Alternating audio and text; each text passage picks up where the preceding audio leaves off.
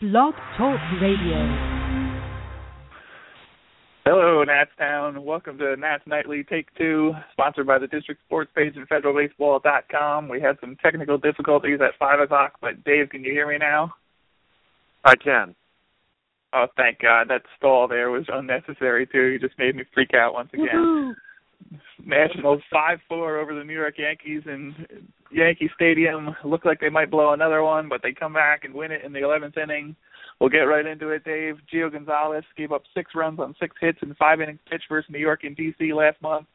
Took them out today in Yankee Stadium, 4-3 on the year in 11 starts, 4.57 ERA, 3.04 FIP, 291, 357, 422 line against so far this season.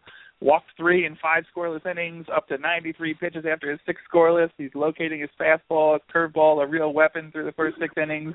But he hangs one in the 7th, and an RBI triple by Brendan Ryan gets one over Denard Span's head.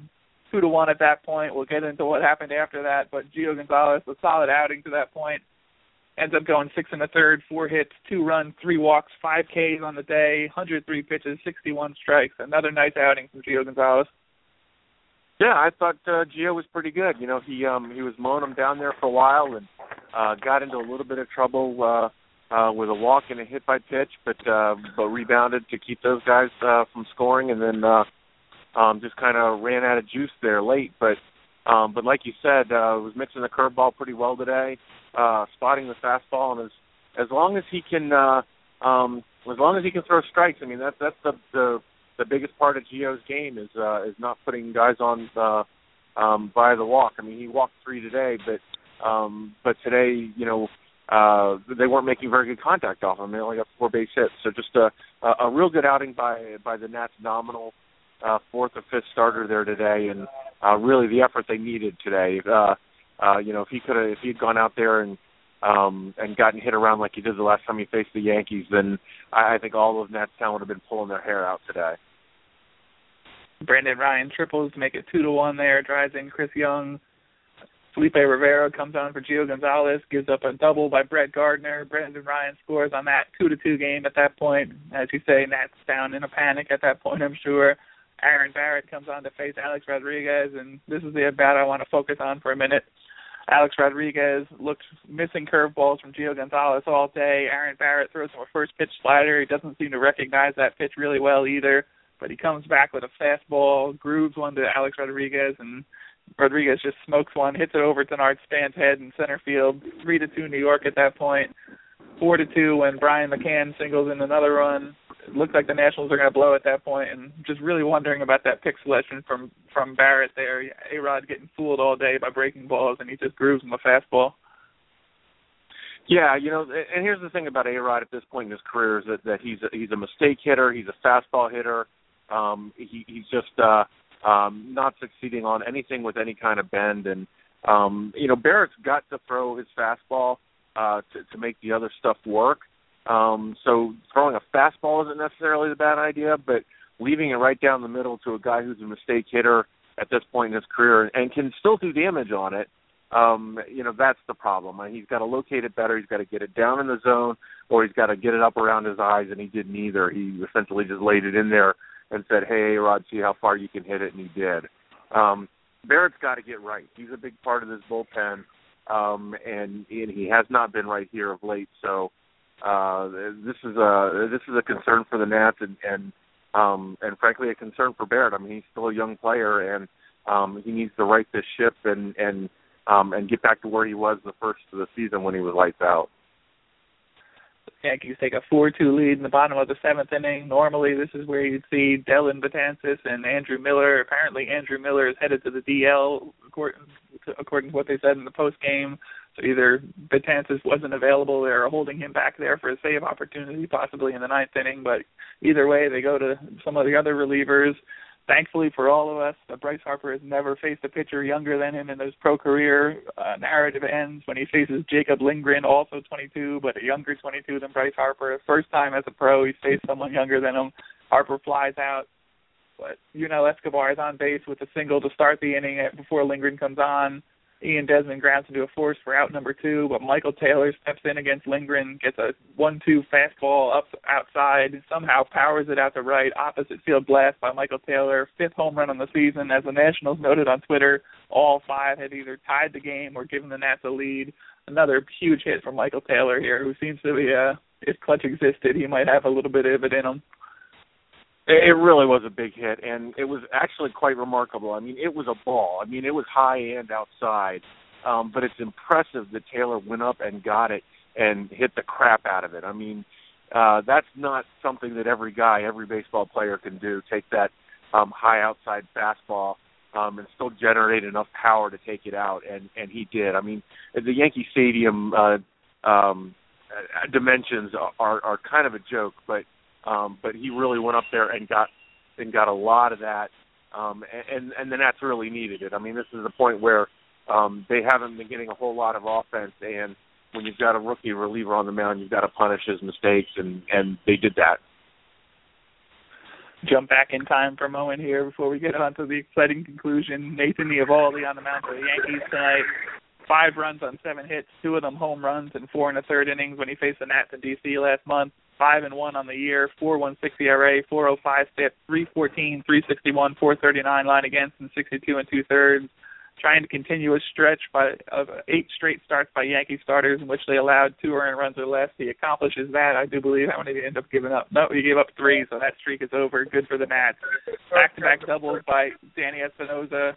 Denard Span in the third, 1-0. Danny Espinosa does it again in the 5th. Jacks the first pitch curve. Home run number 8, 2-0 at that point. Espinosa 2 for 2 at that point with a double and a home run in first 2 at bats. Really a nice swing by him. Why he was waiting on a first pitch curve, I don't know, but he got it and absolutely crushed it there for the home run. Well, like the radio guys were saying, Eovaldi was kind of pitching backwards today, which is a departure from what he usually does against the Nationals. I mean, he's got that big fastball, and he's always featured it when he's played the Nats to varying degrees of success.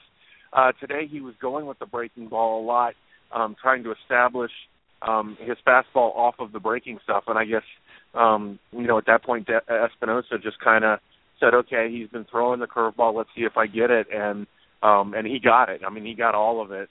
The Danny Espinosa Renaissance trademark internet continues. His 8th home run of the year. He had 3 hits. He's getting solid wood on the ball, it seems like, every time he's up to bat. So it's nice to see. And apparently they're going to add left field to his repertoire. He was taking fly balls and grounders out there the other day during batting practice. So all those folks that want to trade for Ben Zobrist, the Nationals might be making their own right now. What do you think about their plans to do that, and what do you think that means for Michael Taylor, Tyler Moore? Moore can back up at first, actually, obviously, but Michael Taylor doesn't really have another position on the field. Get back up in center, plays left now with Jason Worth out, but if you're going to move Danny Espinosa out there to keep his bat in the game, going to have some interesting finagling to do to get everyone the playing time they need to justify being up here in the majors right now. Well, yeah, I mean, Michael Taylor's a quality major league outfielder defensively. He's still got a little bit of work at the bat. You know, we've seen the good, we've seen the bad, but in my opinion, he's got to play every day, and I got to think that the Nationals feel that way pretty much as well. I mean, this is a guy that they plan on being the center fielder next year on a full-time basis and going forward. So he really needs to play, whether it's full-time here or in Syracuse.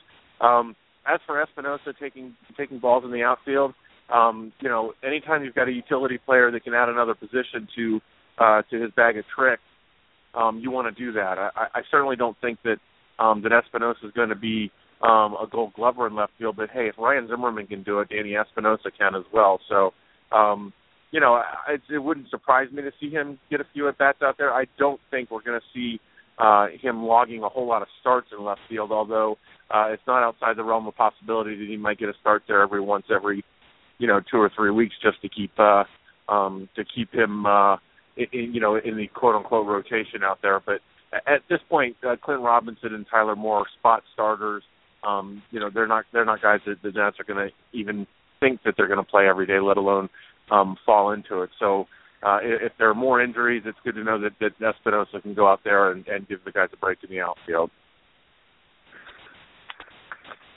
Ryan Zimmerman sitting today, 4 for 39 in his last 10, 1 for the last 25, sitting for the second time in 3 games.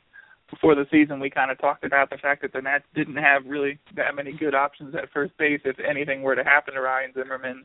Apparently, this plantar fasciitis is causing him a lot of problems. Matt Williams talked about it on the Sports Junkies on 106.7 The Fan. They don't know exactly how much it's a problem with his foot and how much is just him getting back into the groove and after missing a lot of time last year, maybe not having his rhythm down at the plate and being a little bit off there. But whatever the cause, he's not hitting very well, and Tyler Moore is in there. We'll get to the exciting conclusion that we mentioned beforehand in a second, but Ryan Zimmerman missing is going to be a huge problem for the Nationals if this is out for any length of time. Oh, entirely. And, this isn't just for this season. If this is a thing where Ryan Zimmerman's going to have different things break down on him on a constant basis like this, it's going to be a problem going forward. I mean, this is a guy that the Nats count on heavily to be a middle-of-the-order bat, provide quality defense regardless of where he's playing, and be a veteran presence on the ball club. And if this plantar fasciitis isn't going to allow him to play, it's a big deal. I mean, and this isn't a thing where they can put him on the 15-day disabled list, let it calm down, and then put him back in the lineup. I mean, this is a thing that it's going to require surgery to fix, to the point where then it can then heal and he can get better. On a personal basis, I know from experience, plantar fasciitis destroyed my brother's football career. He was a D3 player, and he came down with it his sophomore year and could not continue. So, in extreme cases, it's a debilitating injury. If they can't get this thing with Zimmerman fixed, it's a huge concern. Back on the mound, Blake Trine after Casey Janssen with a nice inning of work, a scoreless inning. Blake Trine in 2 innings on 28 pitches, 3 Ks, 1 hit allowed. Yankees announcers apparently haven't seen much of Blake Trine, and they were marveling at his movement. The fact that he's straight out of the pen, dials it up at 97 on his first pitch. Really looked good out there on the mound today and carried the Nats over into extra innings with 2 scoreless. Well, this is what the Nats hope to get out of Blake Trinan. I mean, he does have a very live arm. He throws it very hard. He's got some movement. The problem is, though, right now that it's wildly inconsistent. There are nights where he comes out and he looks like he did today, where he looks, practically unhittable. And then there are days where he can't locate the fastball. It gets up in the zone. And even good, even mediocre major league players can catch up with 98 if it's right in the middle of the plate. So a terrific outing from him today. Hopefully it's a sign of more consistency to come, but he's got to keep the ball down in the strike zone to be effective. Ryan Zimmerman out of the lineup, as we mentioned. Tyler Moore in at first today. He was 0 for 4 in his first 4 at-bats, but comes up in the top of the 11th inning, gets a changeup from Chris Capuano. Really nice piece of hitting there by Tyler Moore. Not his usual power display, but gets his bat on the ball, lines it out the left for a single, moves up to second on a sac bunt by Jose Lobaton.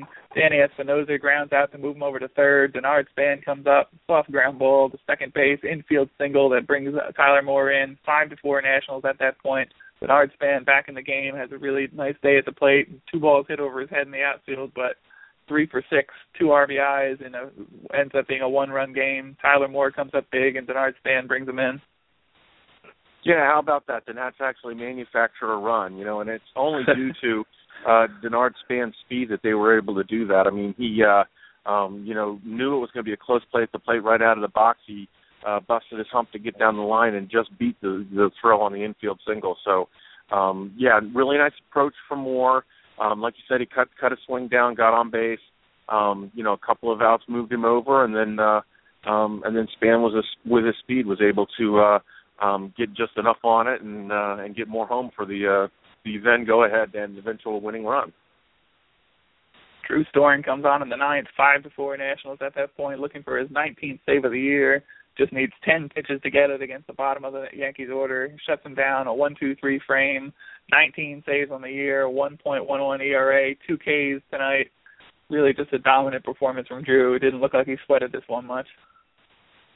He was filthy. And the last pitch on the last strikeout was his best of the day. I mean, 88 miles an hour, right on the black. Same action as the fastball. I don't remember who the batter was, but he just had no prayer on him. I mean, he swung right over top of it. So, the Nats fans are taking a little bit of taking Storen a little bit of granted this year. I mean, he's just been absolutely fantastic today, just filthy, dirty, disgusting, however you want to explain it. Just a really terrific performance from him today.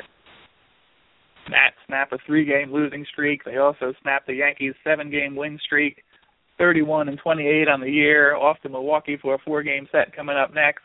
Nats Nightly, sponsored by the District Sports page in Federal Baseball. Apologies to anyone who tried to log in at 5 o'clock and listen. Things weren't working out, but we got it done. Dave, I'll talk to you tomorrow. Milwaukee, 4-game set starting tomorrow night. Sounds good. Talk to you tomorrow. Doghouse says, go Nats.